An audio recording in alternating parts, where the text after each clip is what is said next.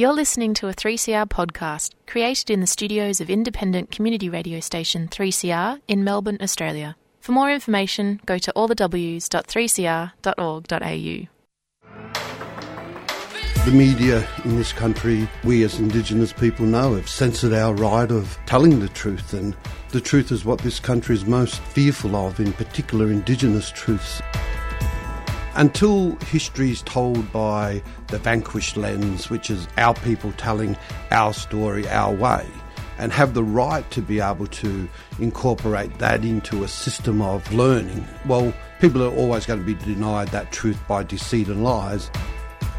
When you look at the type of psychological warfare and spiritual warfare that Aboriginal people are caught in, it's not just in the sense of military when they talk about weapons of mass destruction, but you're right, it's in terms of the media, and the industry of media is a warfare against our people, and so is religion, I believe, in the Western sense. They're all weapons of mass destruction against our people. We need to keep radical voices on air. Subscribe now. Go to 3cr.org.au/subscribe or call the station on 9419 8377.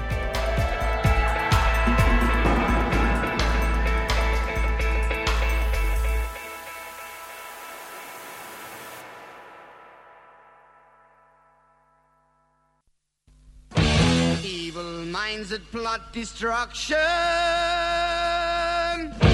sorcerer of death's construction, in the fields of bodies burning, as the war machine keeps turning, death and hatred to mankind,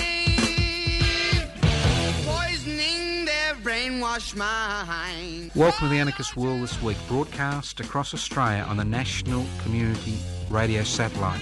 Listen to the Anarchist World This Week, Australia's sacred cow slaughterhouse. Listen to analysis of local, national, international events. Listen to analysis you'll never hear anywhere else.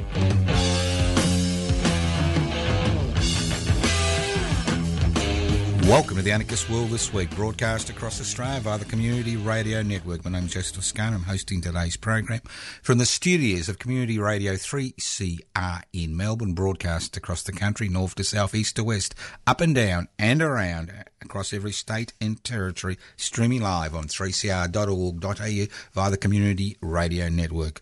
This program is streaming live on 3cr.org.au. It is also podcast, so you can access the podcast by going to 3cr.org.au. Firstly, mainly for our Melbourne listeners and members of the community radio station in Melbourne, just like to thank people for going to the Michael Smith commemoration last Saturday here in Melbourne. It was good to see so many people there to talk about Michael and his contribution, not just to 3CR, but to society in general. It's interesting when you go to something like that. Everybody's got different memories, and somebody I've known for a long time said to me, look, Joe, that's not the Michael Smith I knew. And I said, well, that's the way it goes. We all have different memories, and we all interact differently with different people. That's the nature of existence.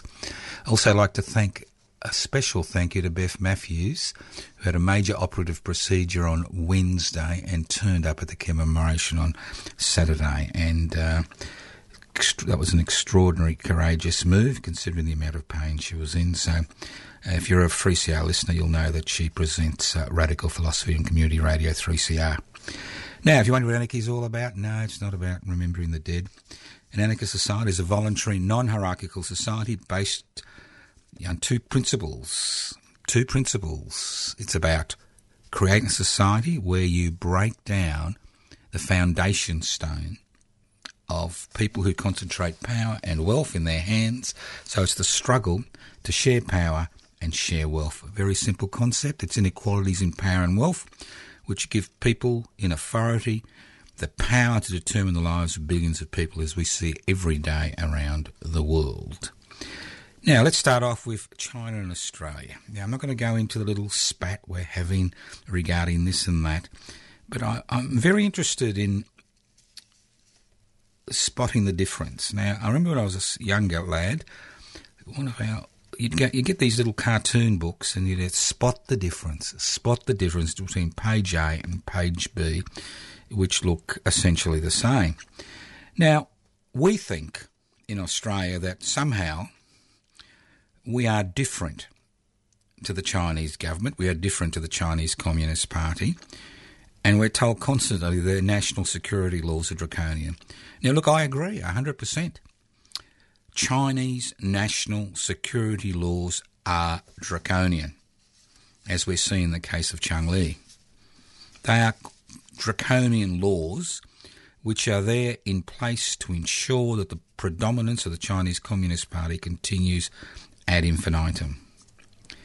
So let's look at our national security laws, because we have a habit in Australia of not looking internally. For example, obviously we're quite concerned about what's happened to the Muslim minority in China's western provinces, and we need to be concerned. But we don't seem to equate that with the treatment we dish out to Aboriginal Torres Strait Islanders over the decades. So I want to look at the national security laws and see if there isn't much of a difference. Because national security laws are there basically to protect the status quo. So, now in Australia, we have laws, and you can check this out if you think I'm making this up, and a lot of people think I'm making this up when I speak about this. We have laws which mean the federal police can take you off the street any time they like because they believe you may inadvertently have information that may assist them in their investigations. They can hold you in secret for up to 7 days, if not 14. And if you refuse to answer questions during that period, you can be charged with an offence and you can be jailed for up to 7 years. And if you tell anybody about the fact that you have been taken away and held in secret, you can be charged. That's pretty good. I reckon the Chinese Communist Party could learn from that national security law. Now, we have national security laws in this country which allow the Attorney General of the day, that's the Federal Attorney General, to ban any organisation he or she wants at any time because they may pose a threat to Commonwealth interests. You like that? May pose a threat to Commonwealth interests. And if you continue to be a member of that banned organisation or speak up in its defence, you can be arrested and jailed for up to 25 years. And I'm not making this up. And if you continue to raise money for that organisation, you can be jailed for up to 25 years. Now, that's an Australian national security law. I'm sure we could find an equivalent in the Chinese national security laws. Then we have the situation of secret trials in this country. And people being secretly convicted and secretly imprisoned because they've broken this country's so-called national security laws. So secret trials, secret convictions, secret imprisonment. It's not used often, but it's there. It was used recently. It's there. Now, I'm sure the Chinese Communist Party has got an equivalent in China, and I could go on. You can be jailed in this country for being involved in a meeting, a trade union meeting. You can be asked questions about that trade union meeting. If you fail to answer those questions, you can be jailed under current legislation. I'm sure the Chinese Communist Party is an equivalent. Then you've got the ludicrous situation that if you're a member of the CFM-MEU, the Construction, Forestry, Mining, Maritime and Energy Union, that you've got less legal rights than somebody who's imported $1 billion of methamphetamine into this country. I'm sure there is an equivalent somewhere in China regarding independent trade unions. And do you know that it's illegal to strike in this country outside a limited period during an enterprise bargaining agreement period when you've got to jump through so many hoops that it's almost impossible. And if you do jump all the hoops, then the courts can always ban that strike, and they do with monotonous regularity. So look, I could go on and on, but let's be realistic. When we look at national security laws, and we look at what's happening in China, and we look at what's happening in Australia, it can be hard to spot the difference. Well, the difference is I'm speaking to you, and I wouldn't be able to speak to you in China. I mean, as an anarchist, I'd be arrested and, I'd disappear. I mean, the reason I can speak to you is basically, let's be realistic, we're irrelevant. We're on the margins of the margins of the margins as far as ideas in the society is concerned.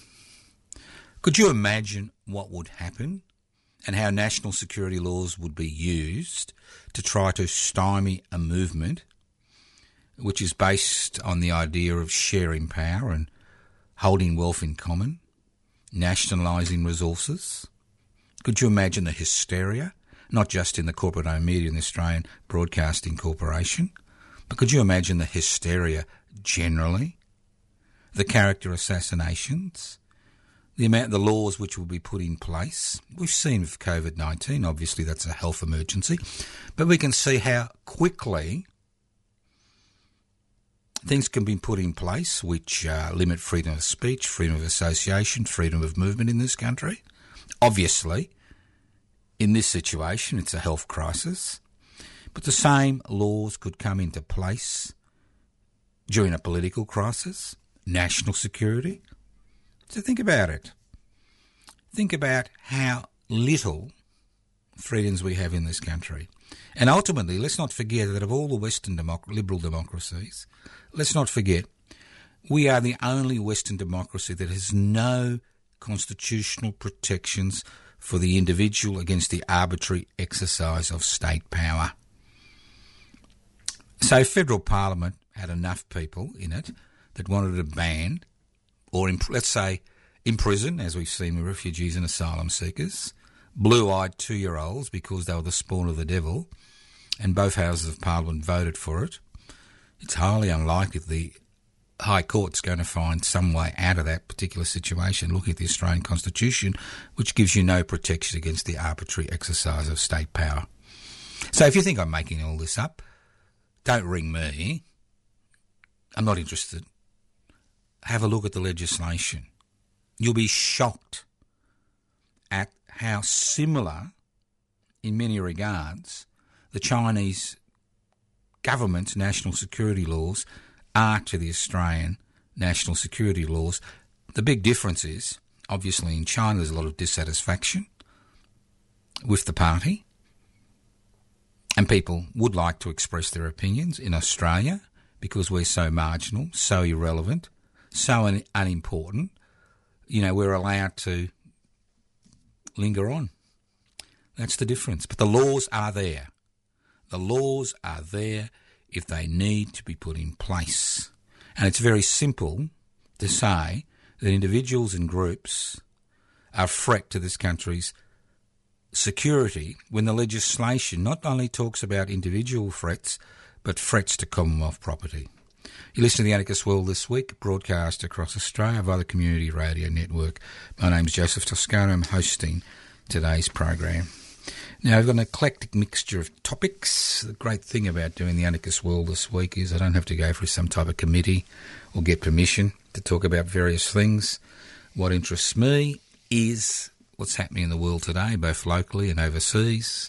And it interests me because I'm interested in the concept of power, how power is exercised, who exercises power, who has wealth, whether it's concentrated in fewer hands, whether his power has been concentrated in fewer hands. And obviously, we see this. Now, Myanmar. Why now? Myanmar. It's interesting, I was taking a particular interest in Myanmar for not the fact that I'm particularly, that interested, but I am interested because Myanmar has always had issues at its peripheries, with its borders, and it's been involved in a whole heap of wars with the Karen, the Rohingya, and the list goes on and on for decades. See, and Myanmar is really the last vestige of post-World War II Japanese fascism, the last vestige, because the military junta, which seized power in 1962 and retained power till about 2012 and continued to retain power to an extraordinary degree between 2012 and 2021,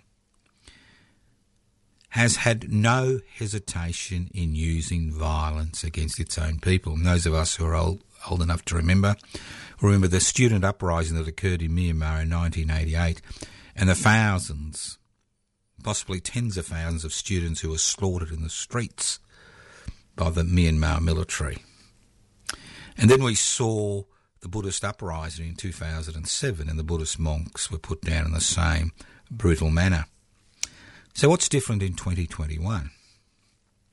Well, what's different in 2021 is that the military felt they were losing power, because the constitution under which Myanmar works currently was set out by the Burmese military in order for them to retain power. And with the strength of parliamentary democracy and the strength of one particular party, we've seen the military sideline. And so they felt that let's go back to the good old days when we were in total control. Let's go back to the good old days. And they think that they'll get a little bit of Chinese support. And we had the coup a week ago. And the decision the people of Myanmar need to make, and the decision we need to make, is the fear of going out in the streets, the fear of showing your dissatisfaction with the coup, the fear of being slaughtered in the streets by a military which has no hesitation in using its armed forces in order to violently put down any protest, and the fear of living in fear. The fear of the military hardening their position, increasing their power, as we saw with the Nazis in Germany in the mid-1930s as they seized more and more state apparatus, and the fear of living in fear of that knock on the door, of being removed, of being taken away, of being summarily executed, of being pushed into a labour camp, of being imprisoned for decades. And that's the balance that the Burmese people are now facing. The fear of coming out into the streets, or the fear of going back to 1962, the fear of going back to 1988, the fear of going back to 2007. And for a few days, the Burmese people, the people of Myanmar, were a little bit hesitant. They didn't know what to do. They feared the armed forces. But what we've seen over the last week is a popular rebellion. We've seen the people take to their streets with their pots in their pans. We've seen the people stare down the police and the armed forces, because their fear of going out to the streets today and protecting the limited democracy they had and the limited freedoms they had gained over the last 4 to 5 years outweighs their fear of living in fear. I mean, Australians have really no understanding of what it's like, except maybe for Indigenous people in this country. Really have no understanding of what it's like to live in fear, because we are ultimately a depoliticised society, more interested in the periphery than the important aspects. But living in fear of that knock on the door is what drives the Burmese people, who've got an immediate memory of what it was like to live in a dictatorship, to take to the streets, whether they succeed or not in their rebellion. And they seem to be succeeding, because obviously the armed forces got a problem, because many of the troops in the Burmese army, the Myanmar army, are conscripts, and you can't really trust conscripts to train their weapons on their own people. They've got a problem. And with the United Nations Social with the United Nations Security Committee passing a unanimous resolution, although watered down by Russia and China, that raised concerns regarding the military coup in Myanmar, it's quite possible the military authorities, if the mass protests continue and people's fear of the moment outweighs their fear of living in fear for decades, and that popular counter-revolution may occur. You're listening to The Anarchist World This Week, broadcast across Australia via the Community Radio Network. Obviously, when you're an activist, there's always that fear. When you take an action to highlight an issue, there's always that fear, not just the fear of arrest, but the fear of marginalisation, the fear of ostracisation, the fear of losing your job, the fear of being ridiculed. There's all these fears. Every time you take an action, whether it's a small protest, whether it's a large protest, whether it's a petition, whether you join, something like public interest before corporate interest, there's always that little fear. But what I say to people, balance. Balance the fear you feel at a particular moment, which with the fear of what it would be like to live under a more authoritarian regime. If there's one thing we've seen in Australia, as I spoke about these national security laws, which are relatively recent phenomenon of this country, is that we do have the structure via which a more authoritarian government can limit so-called freedoms. The structure is there. And whether it happens or not, to a large degree, depends, as we see in Myanmar, on people having the courage to fight City Hall. Because if there's one thing I've learnt, being a radical activist for over 50 years, is courage. I'm not saying I've got any courage. Obviously, I'm self-employed. Makes it easy. I'm not working for somebody. But the courage to think that you can fight City Hall. Because the most important weapon that people who exercise power have is the weapon that crushes any spirit of rebellion in you. Because you think, what's the point? You can't fight City Hall. You can't win. And as I say to people, think of that small group of Quakers in the British Empire who in the 20s began that anti-slavery movement, and think of the momentum that grew, and the fact that although slavery is an issue in certain parts of the world, it is not the major issue it was. It's not a central feature. Personal slavery, I'm not talking about wage slavery, a central feature of most economic situations. So, think about it. So it's a balance. As the people of Myanmar are teaching us, the balance about the fear of the moment, the fear of the consequences, and the fear of living in fear for decades. And that's what activism is about confronting that fear. It's about taking that step. It's about becoming involved. It's about saying enough is enough. And it may take a decade, it may take 2 decades, it may take a century, it may take 1,000 years. But ultimately, human progress and human liberty is dependent on people facing those fears and taking that first step. All right, let's move on. Surveillance capitalism. I'm not talking about those cameras on the streets that are everywhere. That's just surveillance. Surveillance capitalism, where you make a buck. Now, we all love Facebook and we all love Twitter and we all love this and we all love that because it's free. Well, we think it's free, F-R-E-E. But surveillance capitalism is alive and well. What surveillance capitalism is about, it's about private investment for private profit, which is based on collecting information about you. That's right. It's about putting advertisements in front of your face.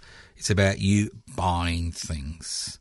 It's about increasing the number of eyeballs on a particular platform, increasing the advertising revenue, increasing the return to these corporations. That's what surveillance capitalism is all about. COVID-19 is a shot in the arm. That's right, it's a shot in the arm for surveillance capitalism.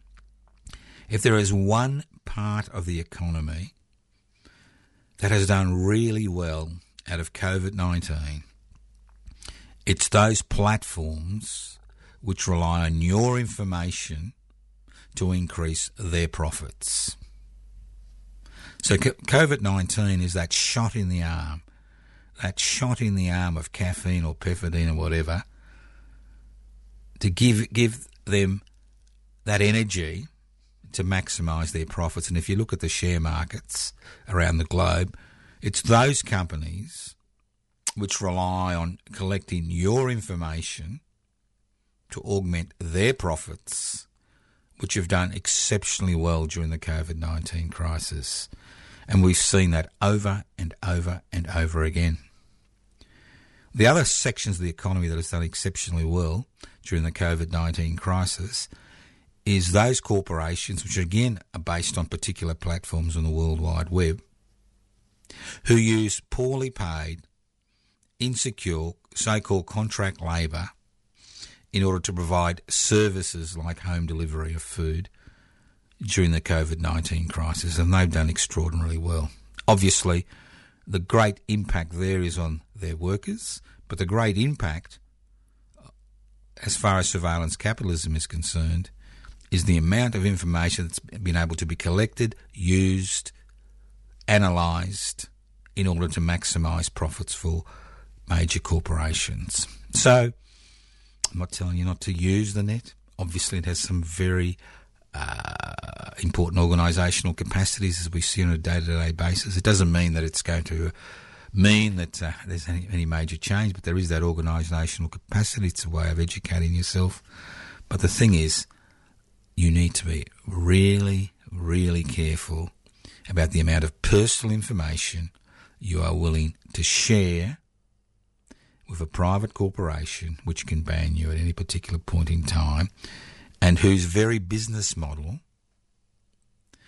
is dependent on your personal information.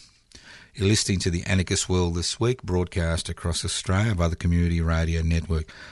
My name's Joseph Toscano. I'm hosting today's program. The program is podcast. You can access the podcast by going to 3cr.org.au. You can email me at anarchistage@yahoo.com or info@pibci.net.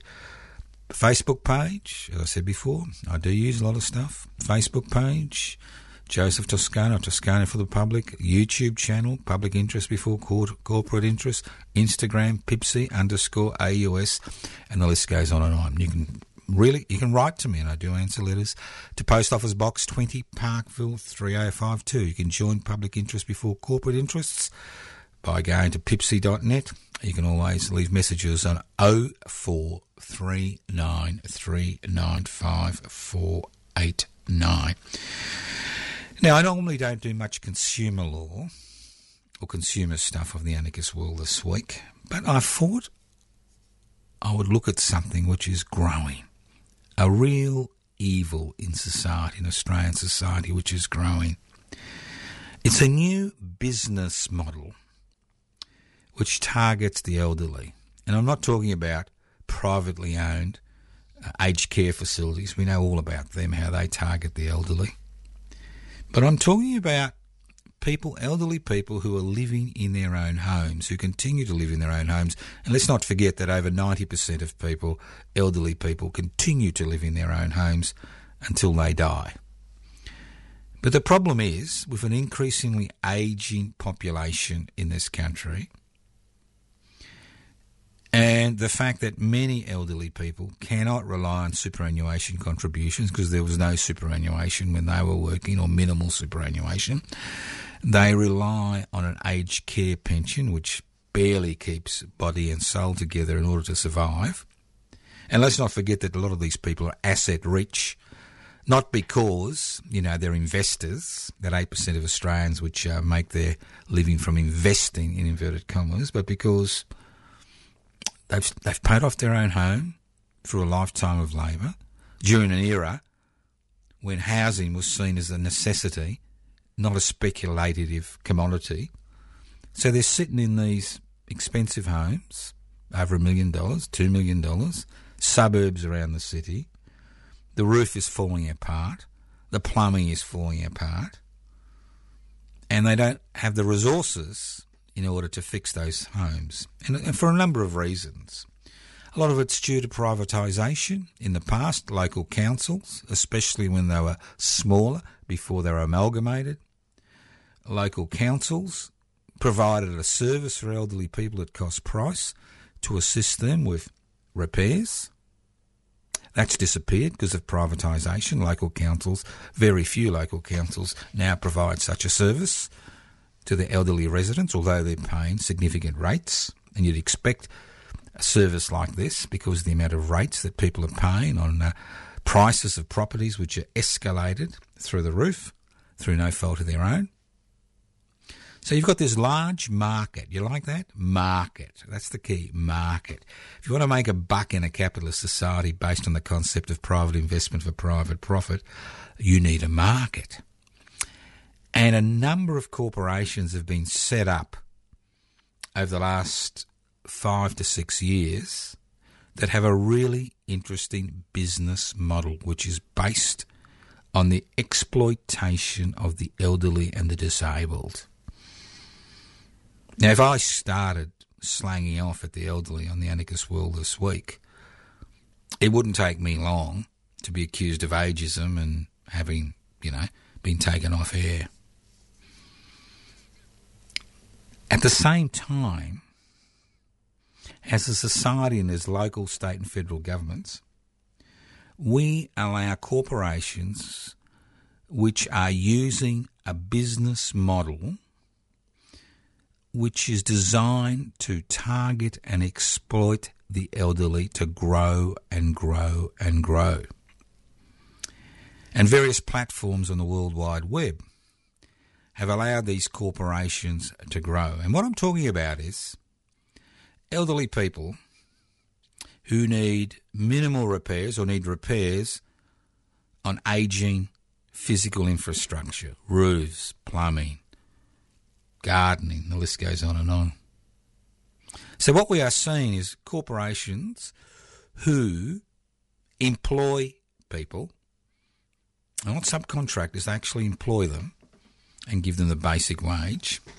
And when they're sent out to look at this situation, the policy, the new business model is reliant on them overcharging by maybe 1,000%, 2,000% for repairs and saying to the elderly person, well, we know you can't afford it, but you can do it with Afterpay, or you could put a mortgage on your house. It's only a small mortgage, and we'll do the necessary roof repairs, or we'll do the plumbing repairs.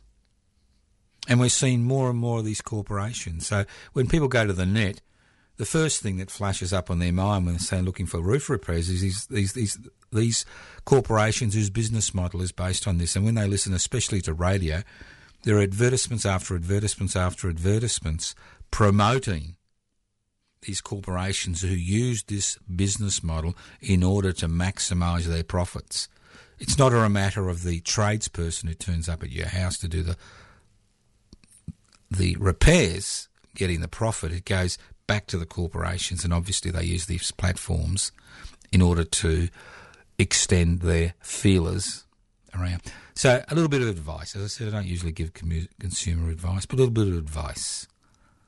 The bigger the corporation, the more you've got to worry about. If there is a local newspaper in your area, look at the advertisements in the local newspaper. If somebody is willing to advertise in the local newspaper, it means maybe you can put a bit of pressure on them and the paper in terms of the type of quotes you receive for necessary repairs. Word of mouth is also useful. There are many, many, many contractors, many self-employed people, tradespeople doing extraordinary amount of work for a reasonable price out there. And they're being pushed aside by these large corporations with the fancy advertising and the so-called 5-star ratings on social platforms. They've been pushed out of business by what we describe as the McDonaldization of home repairs. So think about it. If you need these repairs and you're elderly and you've got limited resources and somebody says, well, put a mortgage on your home and we'll fix your roof, or somebody says, well, put it on Afterpay and we'll fix your roof or fix the plumbing, or you need tens of thousands of dollars of repairs, that have nothing to do with them. Because it's not just a matter of a business model, it's also a matter of putting pressure on people who've believed their homes are going to explode or going to burn down or the roof is going to collapse. It's a real issue. It's becoming a dominant issue because it's a business model which we have allowed to flourish in this country because the organisations which are out there theoretically to protect you in these situations are so poorly funded by state and federal governments they're not able to do their jobs. It's all very well saying this law is in place, this law is in place, this law is in place. The reality is if you can't enforce those particular consumer protection laws, they're useless. You listen to The Anarchist World This Week, broadcast across Australia via the Community Radio Network. This program is streaming live on 3cr.org.au. The program is podcast. Well, you think COVID-19's over, don't you? You think the vaccine's going to provide protection. Well, it will. It will provide protection. Maybe not 100%, but it will provide protection. You think it's business as usual. You think the economic pain is finished. Think again. The economic consequences of COVID-19 are just beginning to be felt. Through the increased job seeker payments and the job keeper payments, most people have been able to survive economically during the COVID-19 crisis. And some people have done better than they would have done if there was no COVID-19 crisis because of the miserable payments from JobSeeker. But as we see JobKeeper coming down, the reality is that all those people who have put their mortgages on hold, they still got to pay the money and the extra money, and all those businesses that have come to some type of agreement with the owners of the business they rent, have come to some type of agreement to defer, and the key word is defer rent payments during a period where they've had no income or minimal income through JobKeeper. The fact is, as JobKeeper disappears and as the nature of interaction in our society has changed and continues to change, as we see that through these various platforms, not everybody needs to go into work in order for society to function and for you to make a buck. The reality is that the pain is just beginning. There's over 65,000 people or homes in Australia where payments are still deferred, and there's tens of thousands of businesses where rent has been deferred. But as JobKeeper disappears, you will find that many of these businesses will be forced to close down, and many individuals will be bankrupted through no fault of their own because of people who own the property chasing them for outstanding rent. And the fact is that the amount of money that goes through the door will not increase, or will increase minimally. So the economic pain is just beginning. Because when the federal government was faced with the prospect of an economic collapse, it did the right thing. It printed money, provided resources to individuals to survive during that period. But as we come to the vaccination stage and austerity becomes the name of the game in Australia, remember that our Federal Treasurer, Mr. Frydenberg, is a great fan of Margaret Thatcher. He was a great fan of austerity, the failed austerity programs. The fact is that those who will be suffering the most are not those with government jobs. Most of them will continue to function. Are not those who work for large corporations. But the majority of people who've borne the brunt economically of the COVID-19 crisis are those in the retail sector, those in the hospitality sector, those in the tourist sector who will continue to bear the brunt for years to come. And these are the people who've got no savings because of the poor wages which are dished out in these areas. And many of these jobs are insecure and part-time. So the economic pain is just beginning. And if you think that somehow you'll be able to trade your way out of that hole you find yourself in, the reality is that sooner or later the piper in a capitalist society needs to be paid. And you are the person who's paying the piper. You're listening to The Anarchist World This Week, broadcast across Australia via the Community Radio Network. That doesn't mean you should despair. What it means is that increased pressure should be placed on governments to ensure that this situation does not occur. Now, I understand there are murmurings that stamp duty should be removed on housing should be removed, and I know that steps have been taken in the Australian Capital Territory which will see the stamp duty will disappear in that state. Now, look, I'm a great fan of stamp duty, but I'm not a great fan of what's happening to stamp duty today. Because what happens to stamp duty today, it goes into consolidated revenue. So a tax which is levied when you purchase a house, and it's a significant tax, it can be run into tens of thousands, if not $100,000 plus dollars, goes into consolidated revenue. Now, you would think that in the midst of a housing crisis, and yes, we do have a housing crisis, irrespective of what you're told, especially by the state government in Victoria, we do have a housing crisis of escalating prices, rapidly escalating prices during a period of increasing job insecurity. You know, it's just extraordinary. Although interest rates are minimal, we do have a housing crisis. And over 40, maybe up to 60% of the Australian population, irrespective of how low interest rates are, because of the wage system, because of insecure work, unstable work, will never be able to achieve the Australian dream, in inverted commas, owning their own home, paying off a house during their lifetime. They will never even be able to put their foot on the bottom rung. When you've got to pay $1 million plus for a house,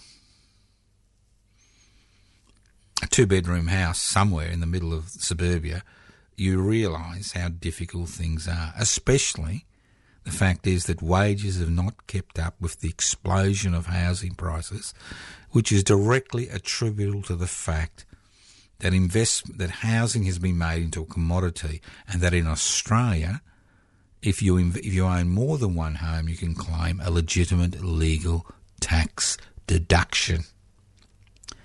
So if you try to get your foot on the bottom rung, no luck. This is in the private market. So what would happen if the money that was made from stamp duty, and I'm familiar with the Victorian situation, anywhere between $6 to $7 billion a year, was earmarked for public housing? What would happen? Let's look at it logically. I mean, people say, Joe, you need to look at this logically. Even in a capitalist society, let's look at it. Let's not talk about reform or revolution or anything like that. Let's look at it logically. Capitalist framework, private investment for private profit. Public housing. Now, if stamp duty revenue was quarantined for public housing, what would happen? Let's look at it. $6 billion, you could spot purchase. And what spot purchasing means is buying homes around the city and in regional Victoria. And this is the same for every other state in the Federation. You don't need to build huge apartments and put people with the same problems in the same complex. You spot purchase through the community. You spread the infrastructure as far as public housing is concerned for every suburb in the state, every regional town. You could spot purchase of $6 billion up to 25,000 homes every year. 25,000 homes, you could house 100,000 people every year. Within a decade, you could house 1 million people. Within 10 years, you could house 1 million people in Victoria in public housing. So what happens when people live in public housing, especially spot purchased public housing? What happens? First of all, what we see is a breakdown in the large metropolises which are created where people, on limited incomes are all put together. We see people become member of a community. Obviously there'll be resistance, but sometimes there isn't, and many times there isn't.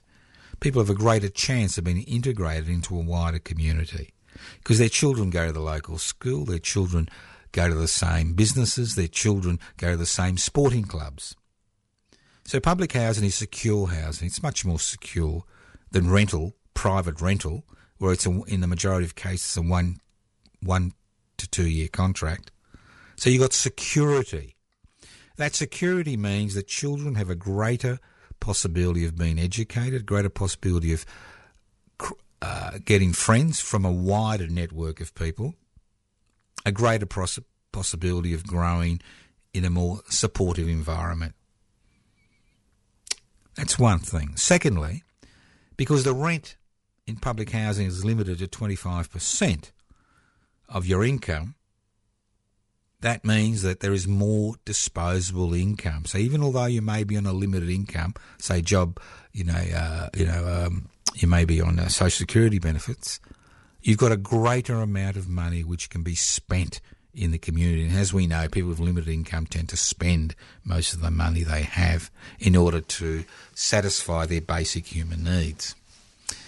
As the pool of public housing increases from 1% to 5% to 10% to 20%, what happens is the competition for private housing decreases, especially at the lower end of the market. I'm not talking about $10 million mansions. They continue to be $10 million mansions. But I'm talking about the lower end of the market. There are fewer people looking for housing, therefore that tends to drive down cost of that housing, which allows people to who want to buy a home and not live in the public housing sector. It does allow them to move from the public housing sector into the private housing sector and put their foot on the lower rung of home ownership as prices drop. As prices drop in that area, what happens is rents drop. So investing in public housing, diverting stamp duty revenue which is levied when you buy a home into public housing, is a win-win-win-win-win-win situation for everybody. It's a win situation for the individual. It's a win situation for children. It's a win situation for the community. It's a win situation for social cohesion. It's a win situation for education. It's a win situation as far as housing affordability is concerned. It goes on and on. Obviously, there will be some negatives, but in life, you balance the negatives and the positives, and obviously the positives will be much more than any perceived negatives. As we see, as I said before, the same analogy in Myanmar, the fear of going out in the streets now and the fear of living in fear for decades if the military junta is able to impose their will unresisted on the Myanmar people. It's the same with public housing. So why is there no discussion about public housing in this country anymore? Why during the COVID-19 crisis, which was a wonderful period via which to expand the public housing sector, we saw no expansion of the public housing sector? And it's because for far too long, both the Liberal National Party and the ALP, the Alternative Liberal Party, have jumped on the neoliberal bandwagon. They've been beating the drum of deregulation. They've been beating the drum of privatisation, the drum of globalisation, the drum of corporatisation. And that's why I say to people, now's the time to think. And as I said before, they don't care if you throw stones outside the tent. You can throw as many stones as you like on the tent. If the tent is taut enough and the stone is too small, it bounces off. But they are concerned when people like you and me walk into the tent and gate crash their party. And what's their party? Their party's electoral politics. Every 3 to 4 years we go through the charade of electing representatives to make decisions for us for the next 3 to 4 years, when we know the parliamentary strings or the parliamentary puppets are pulled by that small section of society that owns the means of production, distribution, exchange and communication. But let's not forget, this is their theatre, this is their arena. They don't want anybody to muck it up. So we need people who are not part of the hate brigade, who are not there to divide us in terms of gender orientation, race, class, the list goes on, but who are there, who want major economic reform, who want to see the public good to be put forward before private wealth. That when we get those type of people involved in that electoral process, then we are raining on their parade. They begin to be concerned, so they begin to take on the rhetoric.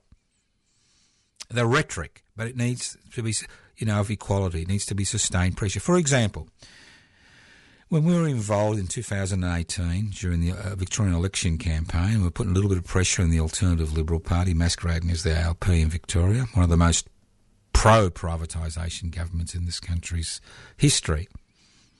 As we put more and more pressure on them, they made more and more announcements about public housing, like things they promised to build, another 1,000 public housing units, which they haven't done and which they had no intention of doing. But they had to change the rhetoric, change the advertising, because we walked into the tent. We were not just throwing stones outside the tent, we had walked into the tent and we were there to rain on their parade, to extend the debate, to change the orientation of people, to show people that there are alternatives. There are always alternatives. You can fight City Hall and you can win. And if you can't win, you can change the direction of City Hall. Look at the situation of Crown Casino. Look at the situation of the Collingwood Football Club. Look at the situation. It's taken a long time. But again, you've got to be in the tent to break that down.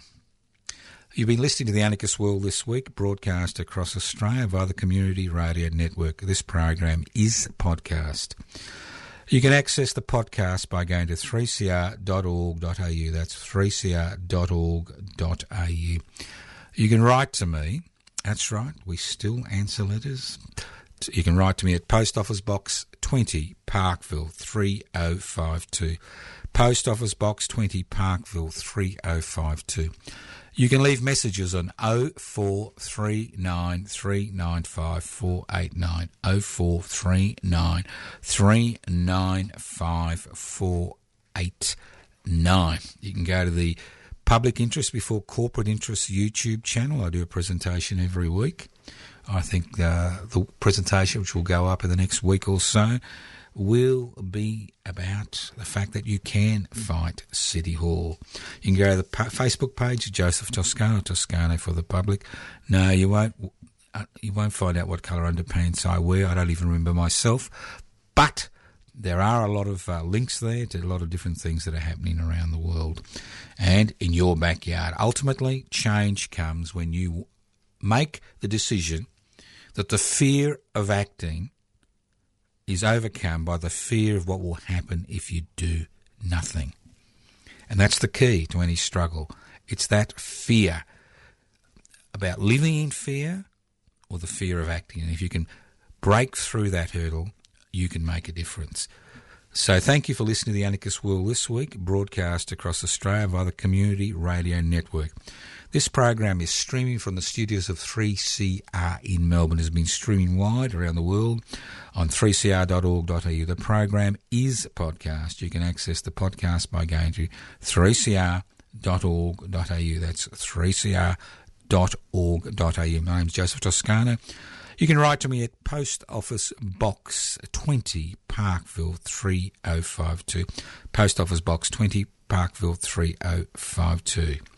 You can email me at anarchistage@yahoo.com or info@pipsy.net. You can go to the Anarchist Institute website, anarchistmedia.org. Public interest before corporate interest website, pipsy, pibci.net. Instagram, Pibci, PIBCI_AUS. Thank you for listening to The Anarchist World this week on your local community radio station, courtesy of the Community Radio Network. And if you're listening to this program for the first time, welcome. And if you're listening to this program for the 5,000th time, commiserations. Thank you once again for listening to The Anarchist World this week on your local community radio station. Tell your friends, tell your enemies, use all the platforms available. Most importantly of all, overcome that fear of acting so that we don't live in fear for the rest of our lives. Thank you once again for being a listener to The Anarchist World this week, and hopefully soon you'll become more than a listener. You'll be starting to act in order to promote your interests and the interests of your family and your friends. Listening to The Anarchist World this week, next week on your local community radio station. Evil minds that plot destruction, sorcerer of death's construction. An analysis you'll never hear anywhere else. Anarchist World this week. Australia's Sacred Cow Slaughterhouse. 10 a.m. every Wednesday. Listen to The Anarchist World this week for an up-to-date analysis of local, national and international events. Poisoning their brainwashed minds. Oh, Lord, yeah.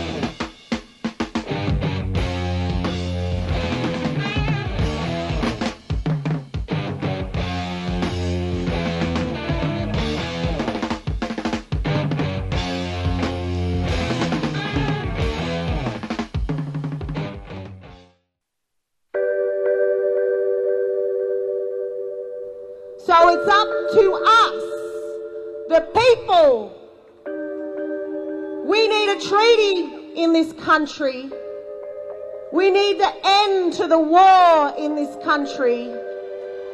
And the only way we can do that is through a peace treaty. Not the one you see in Victoria, not the one you see in Queensland, not the one you see in the Northern Territory, because they talk treaty and still lock our people up. They still kill our people. They still desecrate our land and our water. A treaty means peace. A treaty means equality. And a treaty means justice. Thank you.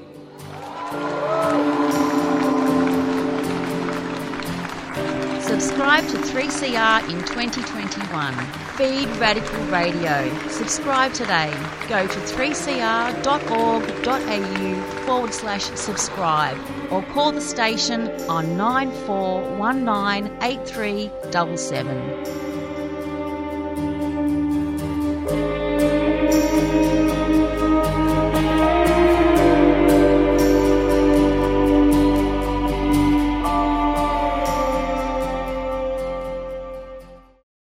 You've been listening to a 3CR podcast produced in the studios of independent community radio station 3CR in Melbourne, Australia. For more information, go to allthews.3cr.org.au.